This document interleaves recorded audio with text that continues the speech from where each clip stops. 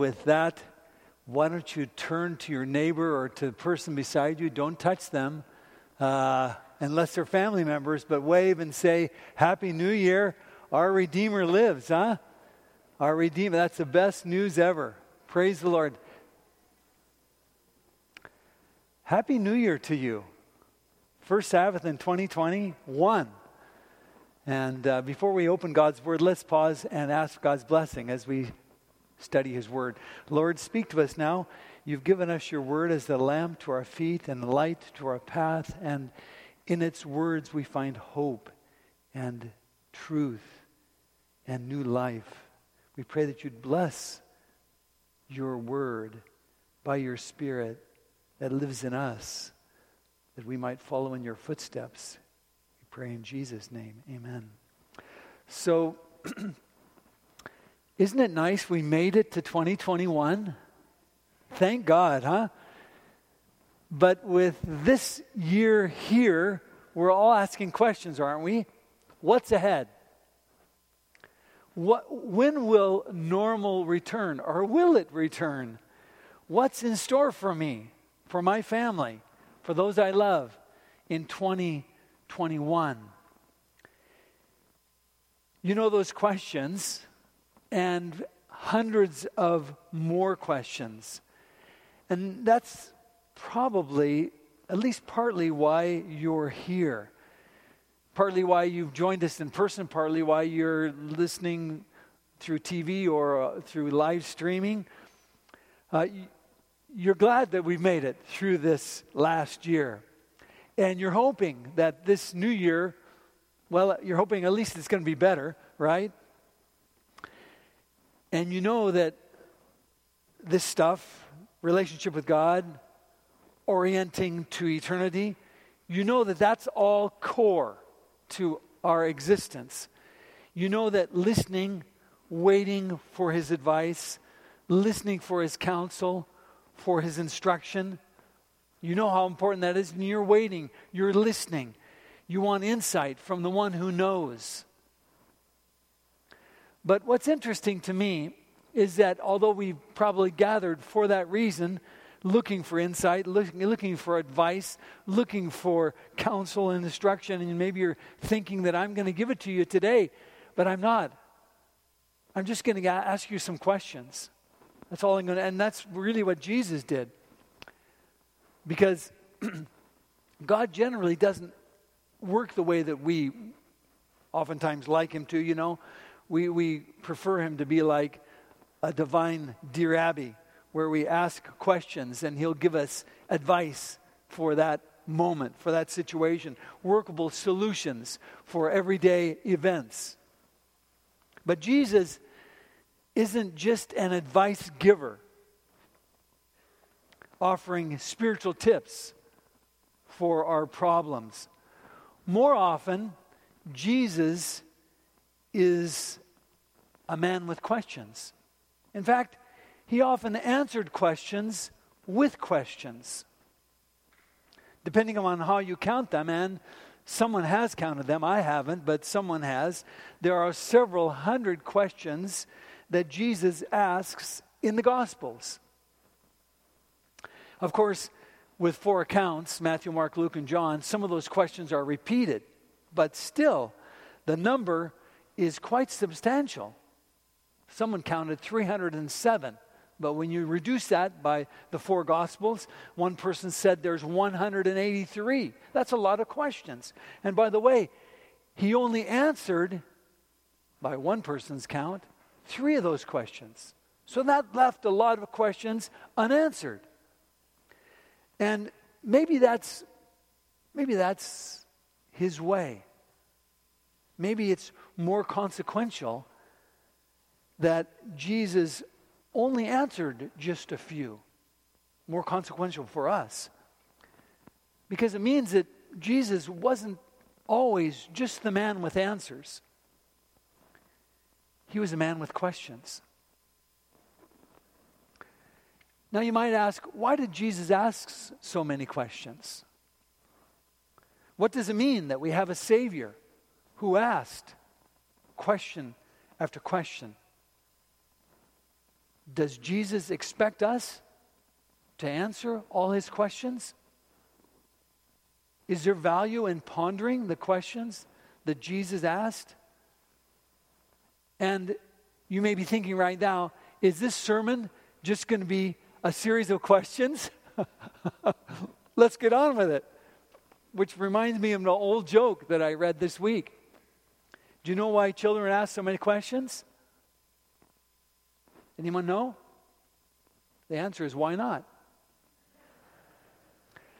So we're going to go for questions today as we start the new year. And that's often what Jesus did, because he knew that with questions, we are changed. We're changed not just by what we hear, but by what we say. Many times, we want to know the answers so that we can change others. With questions, God allows us to be changed. And that's really what he's all about. When Jesus asks questions, his questions unnerve. They realign. They transform. And they subvert old assumptions and old loyalties. That's what Jesus' questions do. Perhaps we've come to think that Jesus is just a man with all the answers. But even more so, yes, he has those. But Jesus is really the man that's a great questioner. That's really what he is. The great questioner. He has questions that take us beyond the obvious. They take us to something deeper. And that's where I'd like to go with you today. Because like a grain of sand that gets into an oyster and irritates its tissue and produces a pearl, so too are Jesus' questions to us. The oyster reacts to the sand and puts over that little invader substance that it made its own mantle with, and it creates a beautiful pearl. So too for us, Jesus' intention with questions, it wasn't to put off people, but rather to engage people, to draw them out from the fundamental stuff of life, truths that arise that are worth the price of a pearl. The more irritating the question, the more it intrudes, the more it disorients, the more it challenges, the more beautiful the pearl that results. With questions, Jesus invites us to think about life so that we might do life differently, fully, forever. And so today, out of the 100+ questions that Jesus asked, we're just going to look at 3. Okay, 3 questions for 2020. And here they are. What are you looking for? Why are you looking for me? And what do you want me to do for you? Those are the 3 questions we'll ask today. Jesus questions. And I'd like to invite you to ask yourself, and if you wouldn't mind, answer them. Not to me, but to yourself. Ask yourself, look honestly. And with the Spirit of God's help and with His power, I believe that we can uncover fresh, new meaning and be challenged to live this new year with a new perspective and a new outlook. So, here we go. The first question. What are you looking for? You know, Jesus' public life began with recruitment. He was a teacher, he was a rabbi, and so he invited people to be his disciple. And that's still what he's doing today. That's why you're here. because you've accepted his invitation to be his disciple. And you've decided to hear his words, to follow his advice, to make decisions. And his first invitation included a question like this: what are you looking for? That's what he said to those who he first invited. And it's a question that Jesus, I think, wants us to ask ourselves. What are you looking for? So here's how the scripture reads. John chapter 1, verse 35 to 39. You can follow in your Bible or on the screen. The next day, John stood with two of his disciples, and looking at Jesus as he walked, he said, "Behold the Lamb of God." The two disciples heard John speak, and they followed Jesus. Then Jesus turned, and seeing them following, said to them, here's the question: what do you seek? What do you seek? And they said to him, "Rabbi," which is to say, teacher, "where are you staying?" And he said to them, "Come and see." They came and saw where he was staying and remained with him that day. Not just that day, but for the rest of their lives. The call. Andrew and John, evidently that's who it was. We only know of one, Andrew. He's named. John, we figure, is probably the other disciple that met Jesus that day. They were, first of all, disciples of John. But then John invites them to look for the next step, to become disciples of Jesus. And they heeded John's advice. Teacher Jesus understands what they're about. They want to be disciples. They want to be learners. And so that's why he asks them the question, what do you seek? In other words, what are you looking for? And I want to ask you this morning, what are you looking for? What are you looking for in life? Now, when Jesus said those words, it wasn't rejection. It's open. It's kind. He questions their expectations. He asks for them to identify their hopes, their dreams, because this is what matters to Jesus. For you, for me. You see, Jesus isn't merely gathering a crowd. Jesus is filling lives with hope. That's what Jesus does. The question, what are you seeking? That question wasn't for Jesus. He already knew. I mean, he didn't need to know from them what they were thinking. He's not looking for information. And when he asks you, he already knows as well. He can read hearts. He can size up characters in a moment. So the question is not for him. The question was for Andrew. The question was for John. The question was for these would-be disciples. The question is for you. The question is for me. What are you looking for? What are you looking for? What made you say yes? Why are you a follower? Why are you here this morning? Why are you tuning into this broadcast? Why are you here? It's the very first question in the Gospel of John. The very first question, and as questions go, it must be a very important one because of that.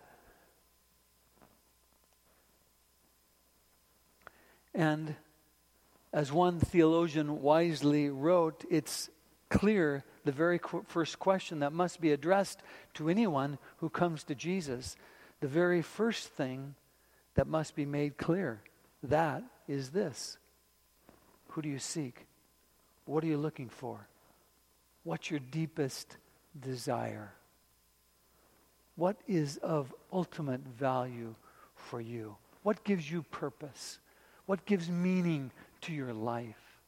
That's what Jesus is asking. And this is where the grace of God and the new freedom that His love awakens in our hearts. Kind of like Paul says in Romans chapter 5, where he says, now hope does not disappoint because the love of God has been poured out in our hearts by the Holy Spirit who was given to us. So that's what's happening in our hearts. We sense this desire that God's love for us creates in us, implanted in us by His Spirit. It awakens our hearts. It's this desire watered by God's Word, strengthened by His Spirit, nurtured by prayer, and made active in service. That's what it's all about. And so as we begin this new year, God asks us a question. What are you seeking? What are you seeking? What gives your life purpose? What gives your life direction? What gives it meaning, contour? What do you seek? What are you looking for? What is it that you love? Who are you? So you can see that this question that Jesus asks, excavates beneath the surface, beneath performance, beneath actions, beneath what we commonly count as success or failure. His question attempts to bring to the surface the very things that govern our lives, that give meaning to our lives, that reach for the joy that really brings meaning to life. So he asks you this morning, what do you want out of life? When it comes to death, what do you want your life to have meant? Jesus is asking you that this morning as we start this new year. Maybe you've been looking for other things.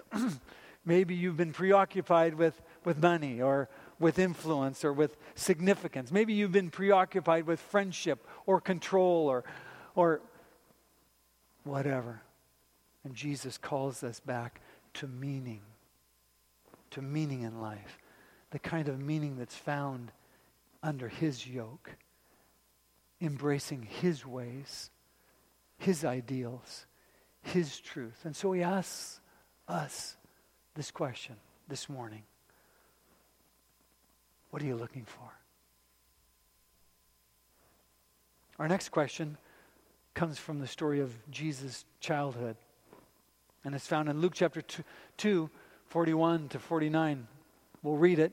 You can look in your Bible or on the screen. His parents went to Jerusalem every year at the Feast of Passover. And when he was 12 years old, they went up to Jerusalem according to the custom of the feast. And when they had finished the days, as they returned, the boy Jesus lingered behind in Jerusalem. And Joseph and his mother did not know it, but supposing him to have been in the company, and they went a day's journey and sought him among their relatives and acquaintances. So when they did not find him, they returned to Jerusalem seeking him. Now so it was that after 3 days they found him in the temple, sitting in the midst of the teachers, both listening to them and asking them questions. And all who heard him were astonished at his understanding and his answers. So when they saw him, his parents saw him, they were astonished at his answers and understanding. And they were amazed. And his mother said to him, "Son, why have you done this to us? Look, your father and I have sought you anxiously." And he said to them, here's the second question for you. Why do you seek me? Why do you seek me? Did you not know I must be about my Father's business? So the question for you, second question for 2021, for you. Why do you seek him? Now we know why Mary and Joseph were seeking Jesus. I mean, he was their son, and they were responsible for him. And as any parent would do, they were concerned about his well-being, and so they were seeking for him. Parents worry when children disappear. All of us can identify with that, with their worry. Their precious son is missing. They're distraught. They're anxious. They're worried.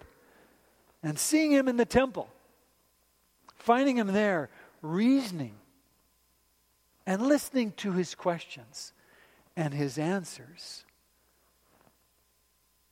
to the scholars, they're relieved.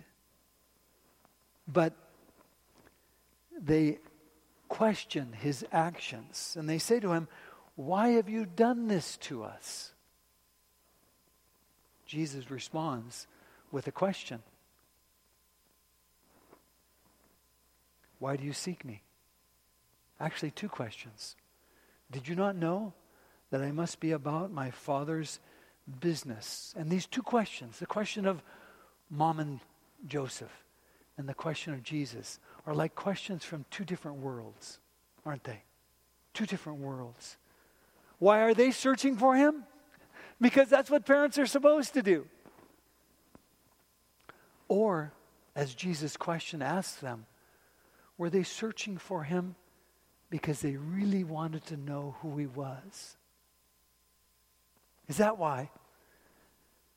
Did they really want to know that this one born to them miraculously, this one born to them by announcement of the angel Gabriel, this one called Messiah, this one called Son of David, Emmanuel, God with us? Is that why they were looking for him? When Mary and Joseph finally find Jesus in the temple, they're amazed, aren't they? It says that in Scripture. They're amazed at his engagement with the rabbis. But are they really amazed? Or are they just relieved? Relieved that they finally found him. And so Jesus says to them, "Do you not know that I must be about my Father's business?" Mary and Joseph want Jesus back in their home and to their business. And he would be back there, as you read a little bit later on in the same story, verse 51. He would be back with them and be subject to them, it says. But that was only temporary. Only for a few more years. One day his path and their path would divide. One day Mary would see him hanging from a tree. Not something that she expected. Jesus' words to Mary and Joseph that day are words spoken not just to them, but to you and me today. Why are you seeking me? Jesus asks. Why? He asks you, he asks me to search our hearts and ask ourselves, what's our real motive? What's going on inside there? Now, he knows all the various reasons for seeking him. He certainly does. And not all of them have to do with knowing him better. Some seek Jesus for convenience. Some seek Jesus to fix their problems so that they can move along their own path. Some seek Jesus for various reasons. Some seek him so they can fit him into their own lifestyle and live their own way. And at the beginning of 2021, I want to ask you, not me, this is Jesus asking you, why do you seek me? Why are you seeking him? Are you looking for him for who he is? For the reasons that he gives? Or do you want it your way? You want him to fulfill your wants, your desires, your plans. So what is it for you in 2021? I'm so glad to bid this crazy year adieu, aren't you? 2020. I'm so glad that it's gone and I can look to a new year. But all of us are very aware that life pretty much has gone off the rails, hasn't it? I mean, it's gone off the rails. Something is missing, and every attempt to fix it just seems to miserably fail. Today, you've tuned in, you've turned up, you've shown up, you've joined online. You're seeking Him. But I want to ask you, why? Why are you seeking Him? Do I seek Him to receive His love, to share His mission, to change the world His way by compassion, humility, and self-giving love? Or is there different motives involved? This is why Jesus asks the question today for you, for me. What are you looking for in me? Why are you looking for me? Jesus asks. He wants to know the answer so we can know where we are. And He wants to know the answer even if it makes us feel embarrassed. Like Joseph and Mary must have felt a little bit embarrassed when they asked that question, don't you think? They must have felt embarrassed when they asked that, and Jesus responded, No, Joseph and Mary didn't get the whole story. They didn't fully understand what Jesus was or what Jesus meant, but they thought about it. It says a little bit later, His mother stored up these things in her heart. Yeah, they thought about it. They weren't getting it completely, but they sure did think about it. And Jesus was patient. And He went home with them. You know what? Jesus will go home with you. He'll go home with you, even if you don't know completely, because He's patient. They didn't get it all. We don't likely get it all either. But be assured, He'll come home with you too. He'll come home with you.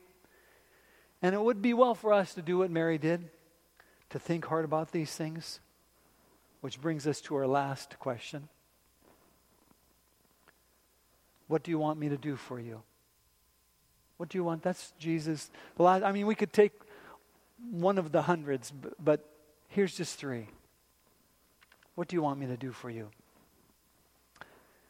You know, I had to do this. You know, Bowden, our grandson, turned 1 in December. I knew you were asking, so I just happened to put a couple slides in, you know.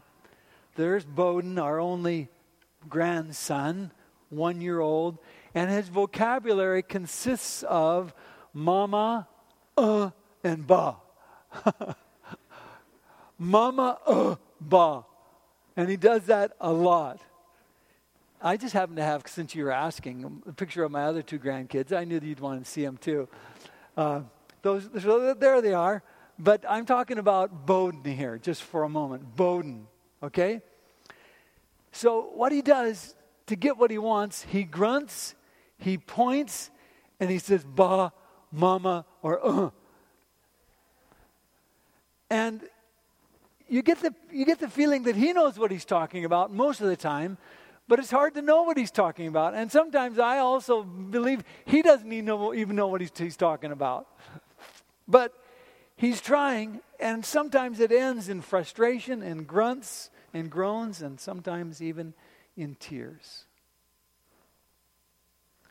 And I have to say, we're a bit like that too. Like little Bowden, knowing what God is supposed to do for us, no matter how long we've known Him, is still a bit mysterious, isn't it? It is for me anyway. I just want to say, knowing what He's supposed to be doing for us, no matter how long I've been with Him, is still a bit of a mystery to me. I have opinions, I have ideas about what I think He wants to do for me, what I feel He should do for me, but they're still kind of grunts and groans. But when it's Jesus standing in our space asking us, what do you want me to do for you? I think it's worth giving it a little bit of attention, don't you? What do you want me to do for you? Because He's offering us His help, His advice. He's putting himself at our service. He's not just trying to frustrate us. He's trying to help us to probe, to know what we really are about. And he knows that we don't want to get it wrong. He knows that. So, 2 stories include this question in the Gospels, and we're just going to briefly go through both. In one, James and John are standing before Jesus, and they're asking for a blank check. You remember the story. Remember, James and John come up to Jesus, and they say to him, Mark chapter 10, verse 35, Jesus, teacher, we want you to do for us whatever we ask. Can you believe that question? We want a blank check. And Jesus responds, what do you want me to do for you? Does he know what's behind their request? He sure does. He knows they want control. He knows they want power. He knows they want influence. They want places of prominence. He knows that. And they think that Jesus is in the power dispensing business. That's what they think Jesus is. And they don't want to miss this opportunity for personal advancement. And so Jesus asks them a question. After they ask, for what they wanted, he said, are you able to drink the cup that I drink? That's verse number 38, Mark 10. And be baptized with the baptism I am baptized with? They're about to graduate. They've spent almost 3.5 years with him in this discipleship training program. And they're light years away from where Jesus is. And they're just about to graduate from discipleship. Little do they know that sitting at Jesus' right and left will one day become hanging at Jesus' right and left. Little do they know. They're all about reputation. They're all about achievement. They're all about power and control. Why? Because that's the currency of this world. That's what we all deal in. But that's not the world that Jesus lives in. That's not his kingdom. We're not in the world. His world is not a world where he gives us whatever we want, because without them, we'd be afraid that we might not have what we need. That's not what he's about. We are in the servant business world. That's what Jesus' world is about. We're in the world where we give ourselves in behalf of others. That's Jesus' world. It's far more valuable to live a life of service than to acquire safe possessions for me. Then, to drive the point home, Jesus tells his mission and what activates his motives. He says this, one of the most powerful sentences of Jesus. For even the Son of Man did not come to be served, but to serve and to give his life a ransom for many.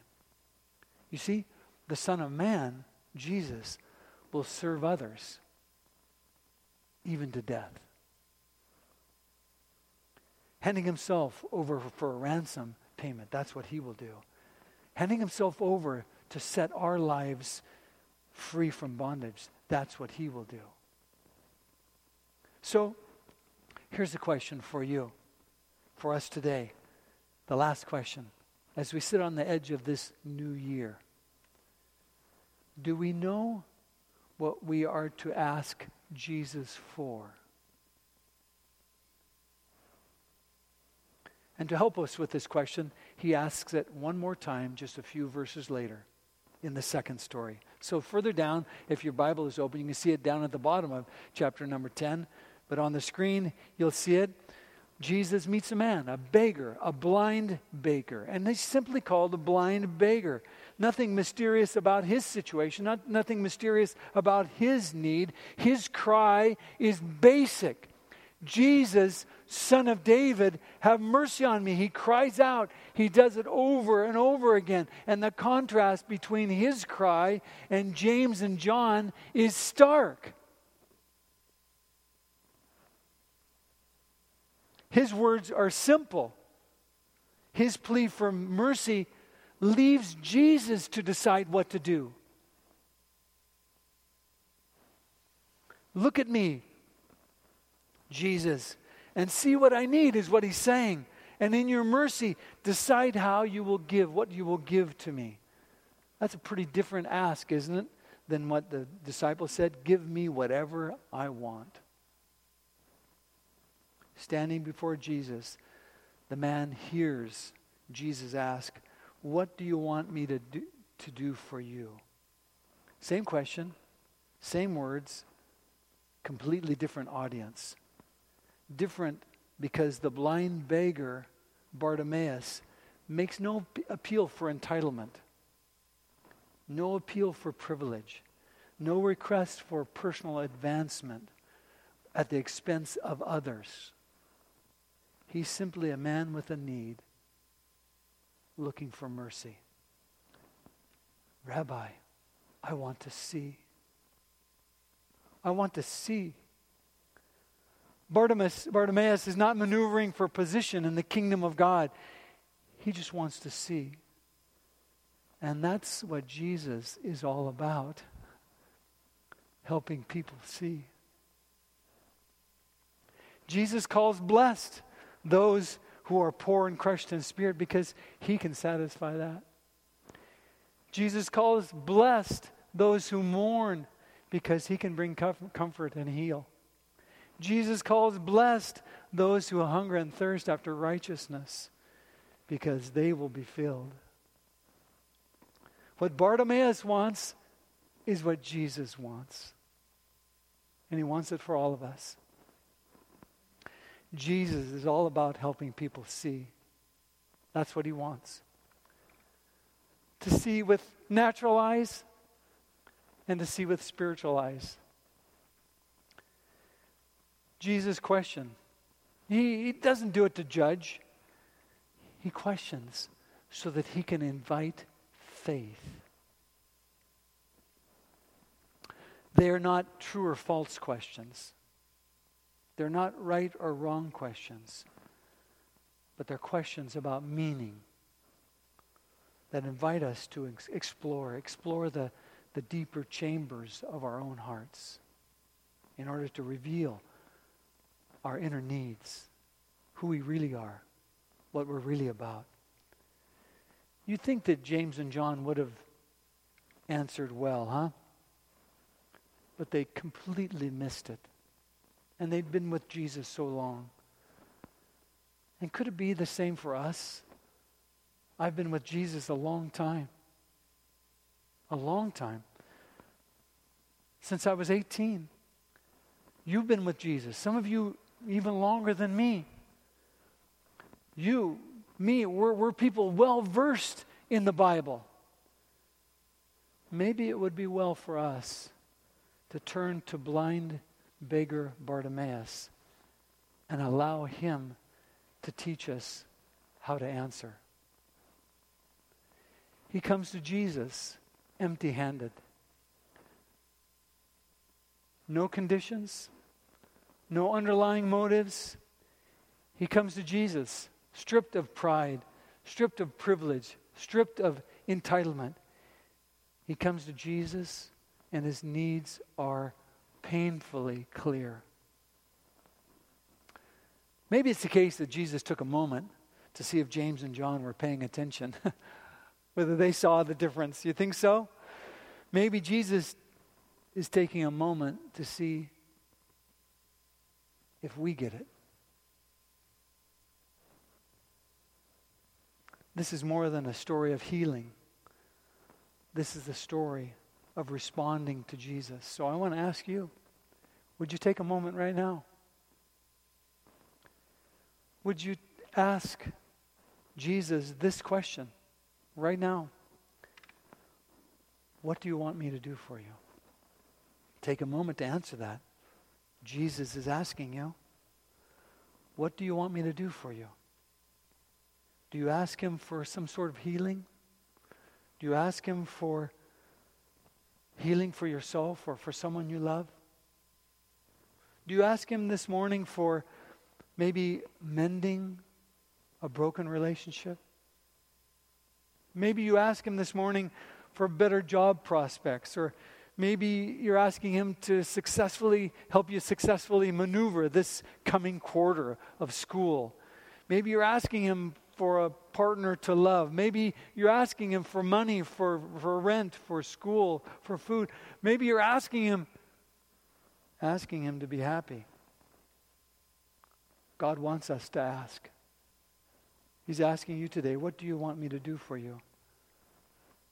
But the story of Bartimaeus is not just the story of a miracle. It's a story of faith. Bartimaeus believed. When everyone else tried to shut him up, he cried out even more. When the years of blindness told him, God doesn't care. He doesn't lose faith. That's Bartimaeus. Bartimaeus knew Jesus cared, even when the situation told him God didn't, but he knew he did. Even when others kept telling him Jesus doesn't, he knew Jesus did. What about for you this morning? What do you want to ask Jesus to do for you? He'll answer you in ways that will fill your heart with joy.